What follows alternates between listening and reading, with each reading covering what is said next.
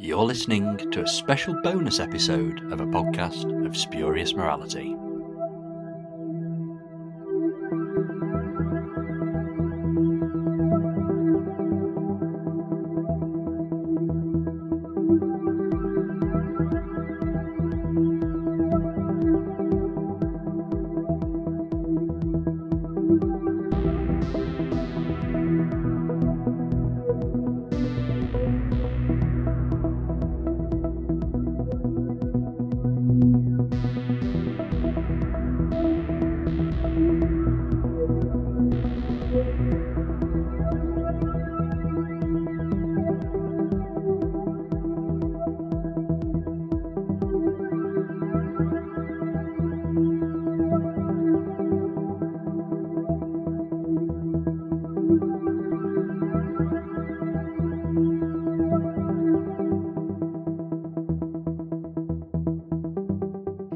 Hello and welcome to a podcast of Spurious Morality. I'm Johnstone and with me I have Mansoor. Hello. And I have Jimmy. Hi. And we're doing this special bonus episode to be released on the 60th anniversary of Doctor Who. We are going to do a bit of a commentary on An Unearthly Child, the episode that started it all, and on the day of release is precisely 60 years old. I think it's fair to say Doctor Who kind of hit the ground running. It started with a bang, this amazing sort of engaging, gripping episode that kind of came out of nowhere. So before we start our commentary, I'm just going to get a quick take from you both about what you think of it. So Mansoor, do you want to go first? Yeah, so hit the ground running is exactly the right way to put it. I think you look at the pilot version of this episode, which we're not looking at today, like it has some differences, but like the core of it is even there in that pilot version, and then it just gets refined further in the broadcast version that we're going to watch today. So yeah, like I think one of the best ever openings to a TV series ever, I'd say. And I think the fact that they remounted it and recorded the second version, the eventually broadcast version, just does give it that polish that actually a lot of early Doctor Who doesn't have. It really is sort of very solid. The pacing's fantastic, and they have kind of ironed out any sort of little problems that there were in the pilot. So, yeah, it's an absolutely great start.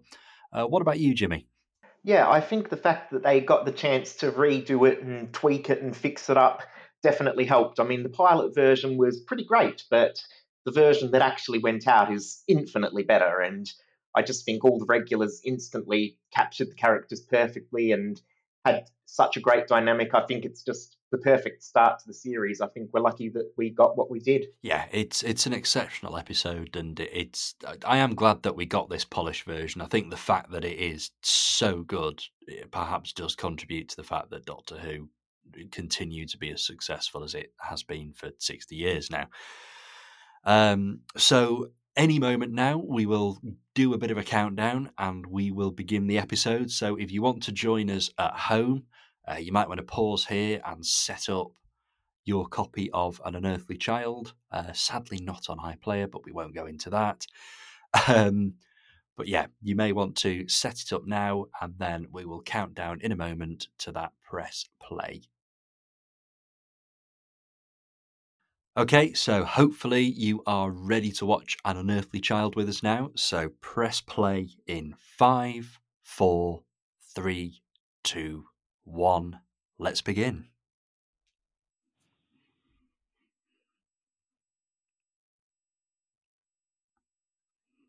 Even the title sequence is amazing straight away. Oh, yeah, it's brilliant that they managed to do something so amazing on the 60s technology. It's remarkable.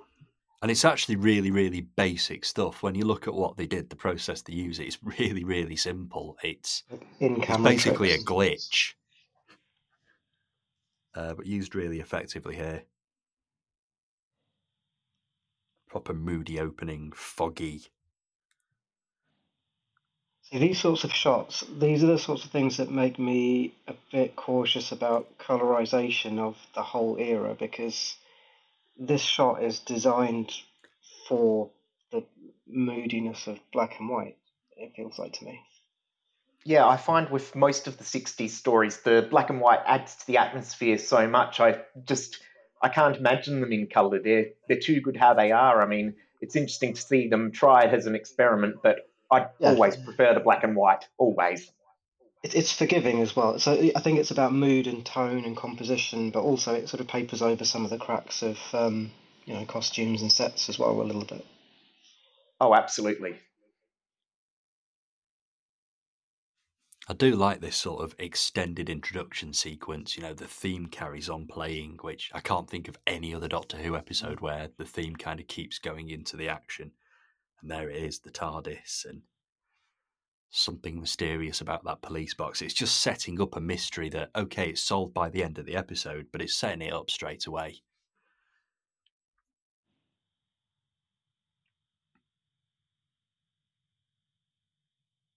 And we don't get many shots like that in the rest of 60s Doctor Who. Stuff that lingers and takes us around a set and really sets the scene. I love the contrast there as well. We've gone from dark and moody into kind of a busy, lit school corridor. It's straight away just again kind of drags you into the action. Can I picture a Big Finish box set where it's like all the sort of minor extras from this episode, and you get like a story for all of them, like all those students in the corridor and policemen. And... Has the policeman cropped up in Some anything? earthly children. I think they did a short trip about him actually, but what I Okay. really love about this scene here, if you'll excuse the terrible pun, is that even in their first scene together, you can see the chemistry between Barbara and Ian. Yeah, definitely. There's definitely some history there.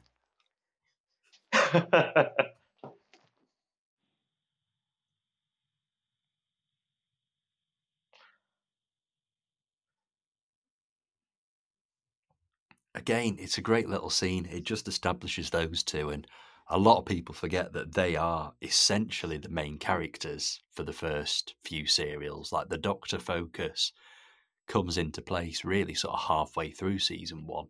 Ian and Yeah. Barbara very much I are mean, characters at arguably this for the point. whole time, they're almost the main characters. It's only really once they leave that the Doctor becomes purely on his own the main. The opening dynamic of the TARDIS team of all four of them, and later when Vicky swaps in for Susan, it's the whole team feels like a single main character. Yeah, absolutely. I think the fact that the TARDIS crew being fairly stable throughout the first 2 seasons compared to the 3rd season where it is a bit more revolving doorsy sort of contributes to that. In terms of this episode itself, it's kind of a similar thing to Rose in 2005, where like, we're discovering the Doctor through the companion's eyes.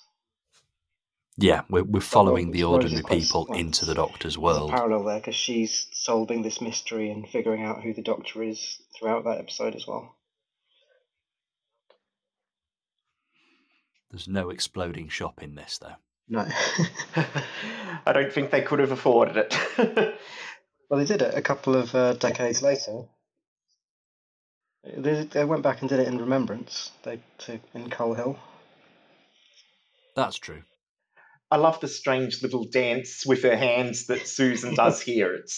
You can instantly tell it's not normal. It's not you can tell she's the unearthly even if you didn't have the title, as it were. Did they dial back her weirdness a bit from the pilot though? I'm trying to think. Like, was she like a bit more out there in the original version? She certainly dressed a bit more out there, particularly when in the TARDIS later on. That was one of the few things that I prefer about the pilot. I love that weird sort of almost alien costume that she's got in the TARDIS in there because it makes sense. She's gone back home. She's not seeing the humans. She can dress more as she would rather than as the schoolgirl. I think that's the thing. Like, as Susan went on, that's something that just got ebbed away over time, like any sort of weirdness or alienness about her, and she sort of became just like still a sort of interesting character, but became just like a granddaughter, a young girl. Yeah, she still had moments here and there. Like I think the Sensorites, the sort of psychic power sort of subplot, and stuff like in the Aztecs when she stands up to a top, not to a Topopsal, the ones who's saying you will be told who you're married, and the fact that she won't let it stand. But I won't go too much on about the other stories, but it's nice when she does get those chances to be a bit less modern. Well, modern for the 60s. I quite like how she's a bridge between the Doctor and Ian and Barbara. Like, I get the impression with the Doctor that he's pretty much just stayed in the TARDIS while on Earth in 1963, whereas Susan has gone to school and integrated in society and that kind of thing. And she's sort of in the middle of Ian and Barbara's humanness and the Doctor's alienness. Yeah, she's the balance between the two sort of halves of the dynamic, between the TARDIS team side that was and the side that's coming in, the human side. And I think it helps having her there. It wouldn't be the same with just Barbara and Ian, as much as I love them. You need that sort of contrast and bridge, as you say. We're on another beautifully lit scene here, just sort of in the car at night. And again, it's contrasted with the school in the day and just immediate lighting contrast that really sort of deepens the mystery, I guess, when we're in the darker bits. Those classroom cutaway bits are shot interestingly. Like I think the voiceover, I don't know if that was just like a practical thing, but it sort of adds to like Susan's uncomfortableness in that moment that you've got this disembodied voice. Yeah, I think I remember reading a behind the scenes thing about it, and basically the reason that it's shot so that it's focused on Susan from Barbara and Ian's perspective is because, of course, the actors William Russell and not Caroline Ford, Jacqueline Hill, they're still in the car when they're saying these lines. They're not actually in the scene with Susan. I think they're piped in as recordings. Yeah, from the car set. William Hartnell's had a very relaxing shoot so far.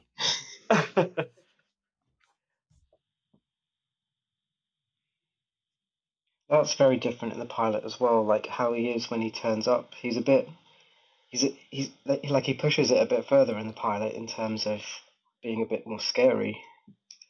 Yeah, the pilot version is a lot more just plain dark, whereas in the version we get, there is that darkness, but it's a bit less harsh, and he also has the sort of comedic side of laughing at them and so on, and just sort of having that twinkle in his eye. Yeah, it's kind of like more like extreme grumpiness rather than being like really dark and scary at times in the pilot.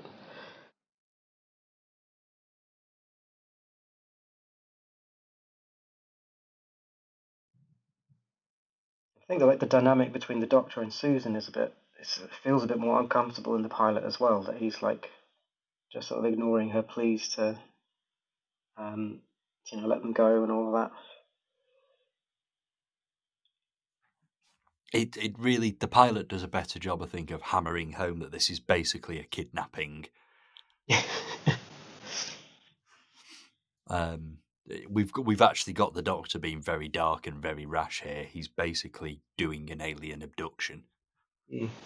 Yeah, I mean, I think the way they show it later, I mean, it's all because of Susan wanting to leave. If Susan had been happy to, not threatening to leave with Barbara and Ian, he might have eventually let them go, but he was so scared of losing Susan that he just instantly lashes out. And you can see that protective instinct he's got for her. Like in these early episodes, he doesn't seem to care about, other people and that, but he always cares about Susan. She's his focus, and that's what sort of helps Barbara and Ian to help him develop into the person he became. In these 23 minutes, you like that, you get so many little details, just like about characters and their dynamics and their backstories, and like I think more than you would do in some shows over a whole season. Like it's all just kind of really economically done in this episode. I think it also benefits, and it's probably one of the few Doctor Who episodes that does, to be honest. It benefits from being studio bound. It really gives you this sort of weird, creepy, dark, claustrophobic sense, which it's actually working very, very hard to build up.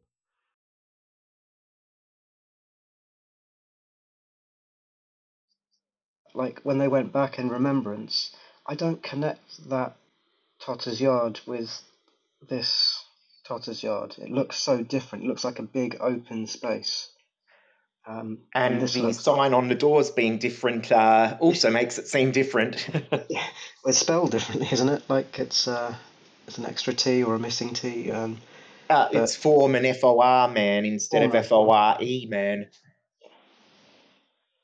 Also, the other thing I like about this scene right now is we've just missed it, but when Ian says it's alive, it's just so strange to see the science teacher being the one who's sort of almost superstitious. Like, it makes me wonder if the line was perhaps written as "it's live," like live, electrically charged or something. But it still somehow works, I think. Oh, and here's William Hartnell. I love this scene. Here he is.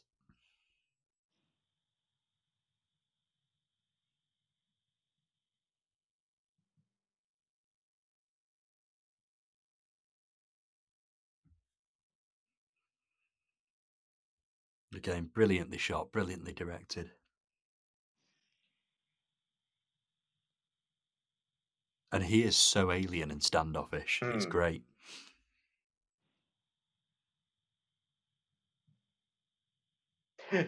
Not the police, then. Great way to not sound suspicious, Doctor.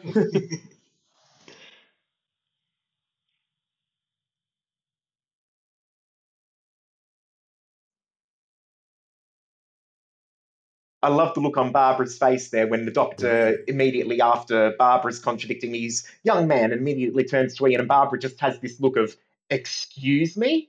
It's nice to see that sort of thing in the 60s. Like, usually they'd write a character like her as more in the background, but she's just straight up like, hey, I'm here. Don't just ignore me.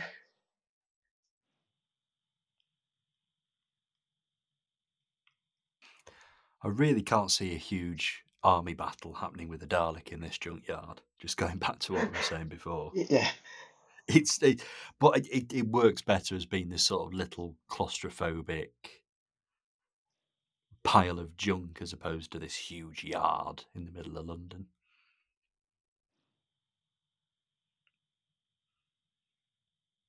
maybe this is like a different little corner of the yard that we didn't see in Remembrance.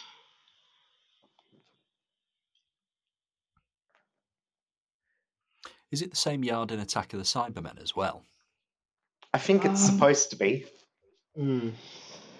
Because the Remembrance one's definitely better than that. Oh, yeah, absolutely. Like the yard here, and then also in the TARDIS, there's like so much thought given to dressing the set with all these little details. Yeah, Hartnell just wandering around playing with bits of junk in the yard and that kind of thing is absolutely brilliant.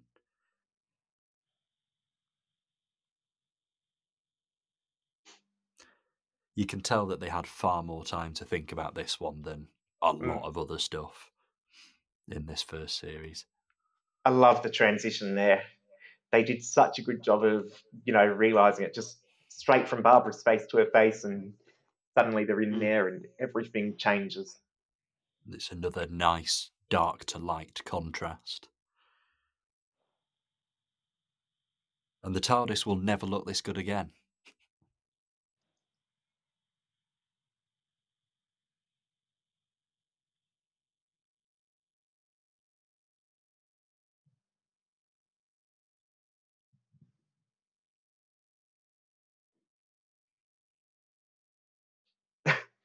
I love the Doctor instantly being defensive about the TARDIS. What's wrong with it? This mix of like the sort of alien TARDIS stuff and then like little objects from history and like more human details. We don't really get it that much until like McGann, maybe, because it's all like sort of pretty. It's a bit cleaner and Makes the whiter. TARDIS feel more like a home. Yeah, yeah. Like they've been travelling through history and picked up all this stuff.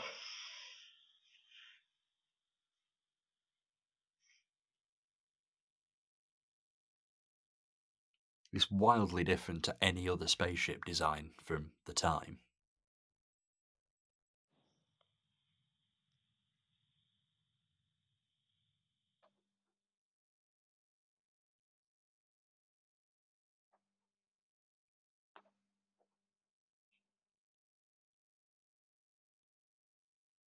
This is probably also the best variation of the costume. Yeah, it's an interesting look. And the interesting thing with the line there is I love that you discovered television rather than you invented television. It almost like they obviously weren't prepared for the Doctor being a Time Lord or whatever at this stage, but they were already sort of implying a sort of alienness that, you didn't invent it, you just discovered it. It's something that had already been invented. That's a major difference from the pilot, isn't it? In the pilot, they're from the 49th century or something like that. Yeah, it's almost like an unbound. So like the Doctor's being, like grumpy and patronising, but he's also doing stuff that he does like throughout the rest of the series, like sort of explaining stuff and teaching people about things and introducing them to new concepts. He's sort of, yeah, instinctively sharing that knowledge. I've heard it said that he's a totally different character in this, and that's not true at all. Everything that we see later is there. There's also some other stuff as well that just irons out over the course of the season. And this, like, I don't know how intentional that was, but if, again, like so much other stuff we've talked about, it feels like unique for TV of that era to have like character arcs over the seasons, over the stories.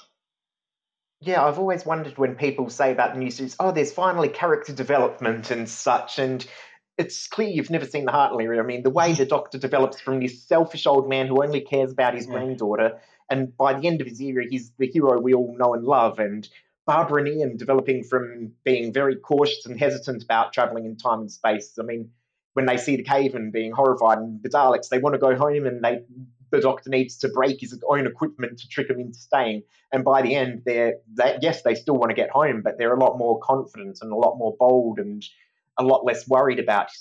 It's just there's so much character development. Maybe not as much as in the modern era, but I think it's very clearly there, and I don't know how anyone who's watched it could miss it. Or even in the next few episodes, there's that moment where the Doctor picks up that rock and is about to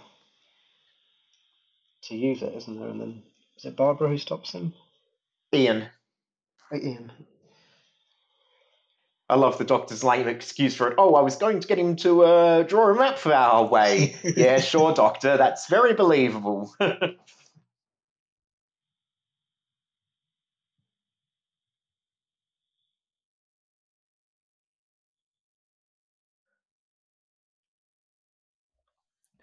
You'd certainly not get in trouble for thinking that the Doctor was a villain from this episode. Mm.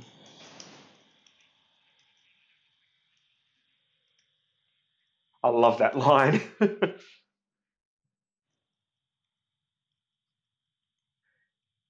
Especially there too, with Susan almost seems afraid of the Doctor herself there with, I mustn't.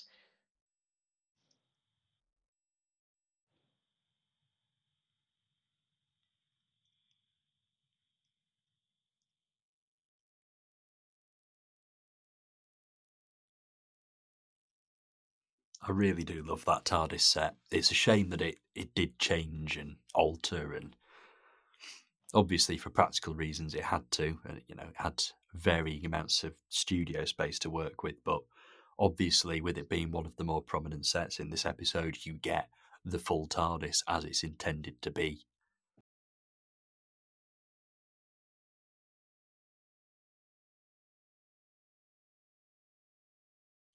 Then again, I quite like the idea of dimension shifting and that kind of thing.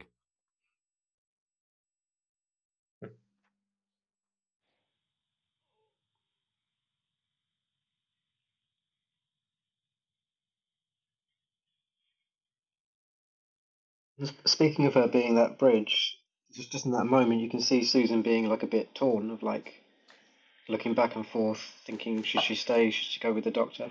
Oh, absolutely. She says to him, I'd rather leave the TARDIS and you, so bluntly, but then the second he's like, oh, very well, and goes to the console and she thinks he's actually letting her go. She seems so reluctant as soon as she looks at Barbara and Ian, and it's a nice bit of character work that, she's not afraid to bluff and try to stand up to her grandfather, but she isn't as confident as she puts on about, wanting to stay behind and live in the modern era instead of travel. More brilliant effects work for the dematerialization. Absolutely.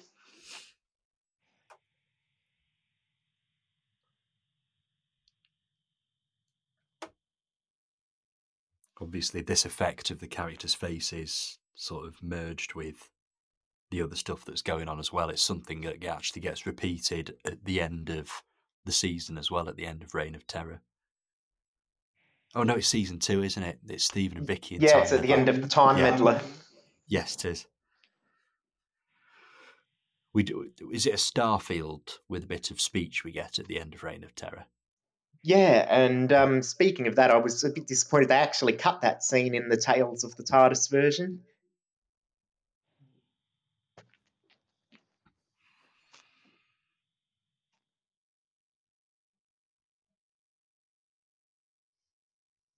Interesting that the dematerialization leaves Ian and Barbara unconscious here, but it's absolutely fine every other time.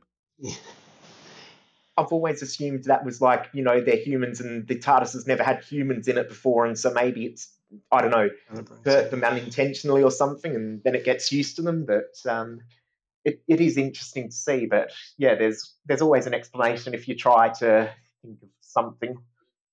Another Last excellent shot. final shot there.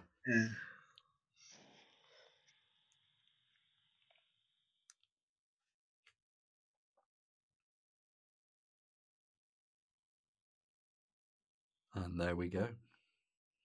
Nice slow fade out. Brilliant episode. Absolutely fantastic.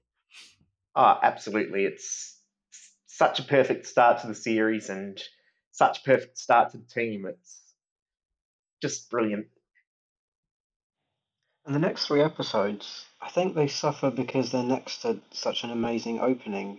But I think they're pretty good as well, because that's where you get all those bits of character work we were talking about. Like, Oh, absolutely. They follow up on it so well. But yeah, I think those those next 3 episodes, they work better if you consider them they're a separate thing. Because if you try to pin it all as one story, they just become, oh, they're the less good ending. Whereas if you look at them on their own, they're actually pretty good. I mean, they're not as great as that first episode's first story, but they're still enjoyable and they still have a lot of great character material in them.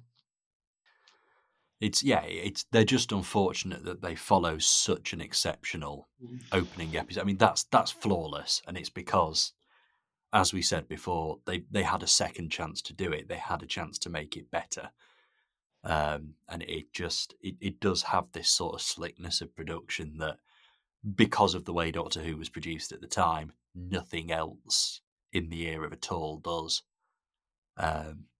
Just even things like, having the extra go to think about lighting and positioning and the business with Hartnell and sort of playing around with the junk in the junkyard and all this sort of thing. It just really, really does make it a standout production. And the other 3 episodes, they're great as well. It's a program finding its feet. It's a program sort of figuring out what it is and what it's going to be. But it's just so exceptionally done. But I think that first episode really, really does make it. It just sort of, it shows that Doctor Who can be something exceptional straight away. Anyhow, that was the episode. That was An Unearthly Child. And I thought it was absolutely excellent. Is there anything that either of you would like to add before we sign off? I think between this and when we covered it as part of the season by season, there's not really much more I can say. I love this era and it starts off so well. And yeah, I'm always happy to rewatch it, and it's been interesting to do it in this format instead. Aye, absolutely. It's good to sort of watch it as opposed to just talk about it as well in one of these podcasts. and I think it's like it stands up so well that if someone had never seen an episode of Doctor Who, you could recommend this as a starting point to introduce the concepts of the TARDIS and the Doctor. Like even the thing about Ian's line about the TARDIS being alive, and then that comes back in like the Matt Smith era with Idris and all of that. So I mean, arguably, it comes back even sooner. I mean, in The Edge of Destruction, when the Doctor's so, oh, it's just a machine, and yet it is warning them. And I mean, they really followed that up surprisingly early and surprisingly well for the era. I think it's interesting that apart from a few hints here and there, that episode is basically all of the backstory we get about the Doctor up until the War Games. Like, okay, the Time Meddler gives us a little bit, and there are hints here and there, like you say, Edge of Destruction, but in terms of any solid information about who the Doctor is, where he's from, that kind of thing, we get nothing else until the War Games. For the entirety of the 60s, that is now the status quo. And it's fine. It works. It's great. That's a big difference with the pilot, isn't it? That they were implied to be humans from the far future rather than aliens. I'm so glad they ditched that.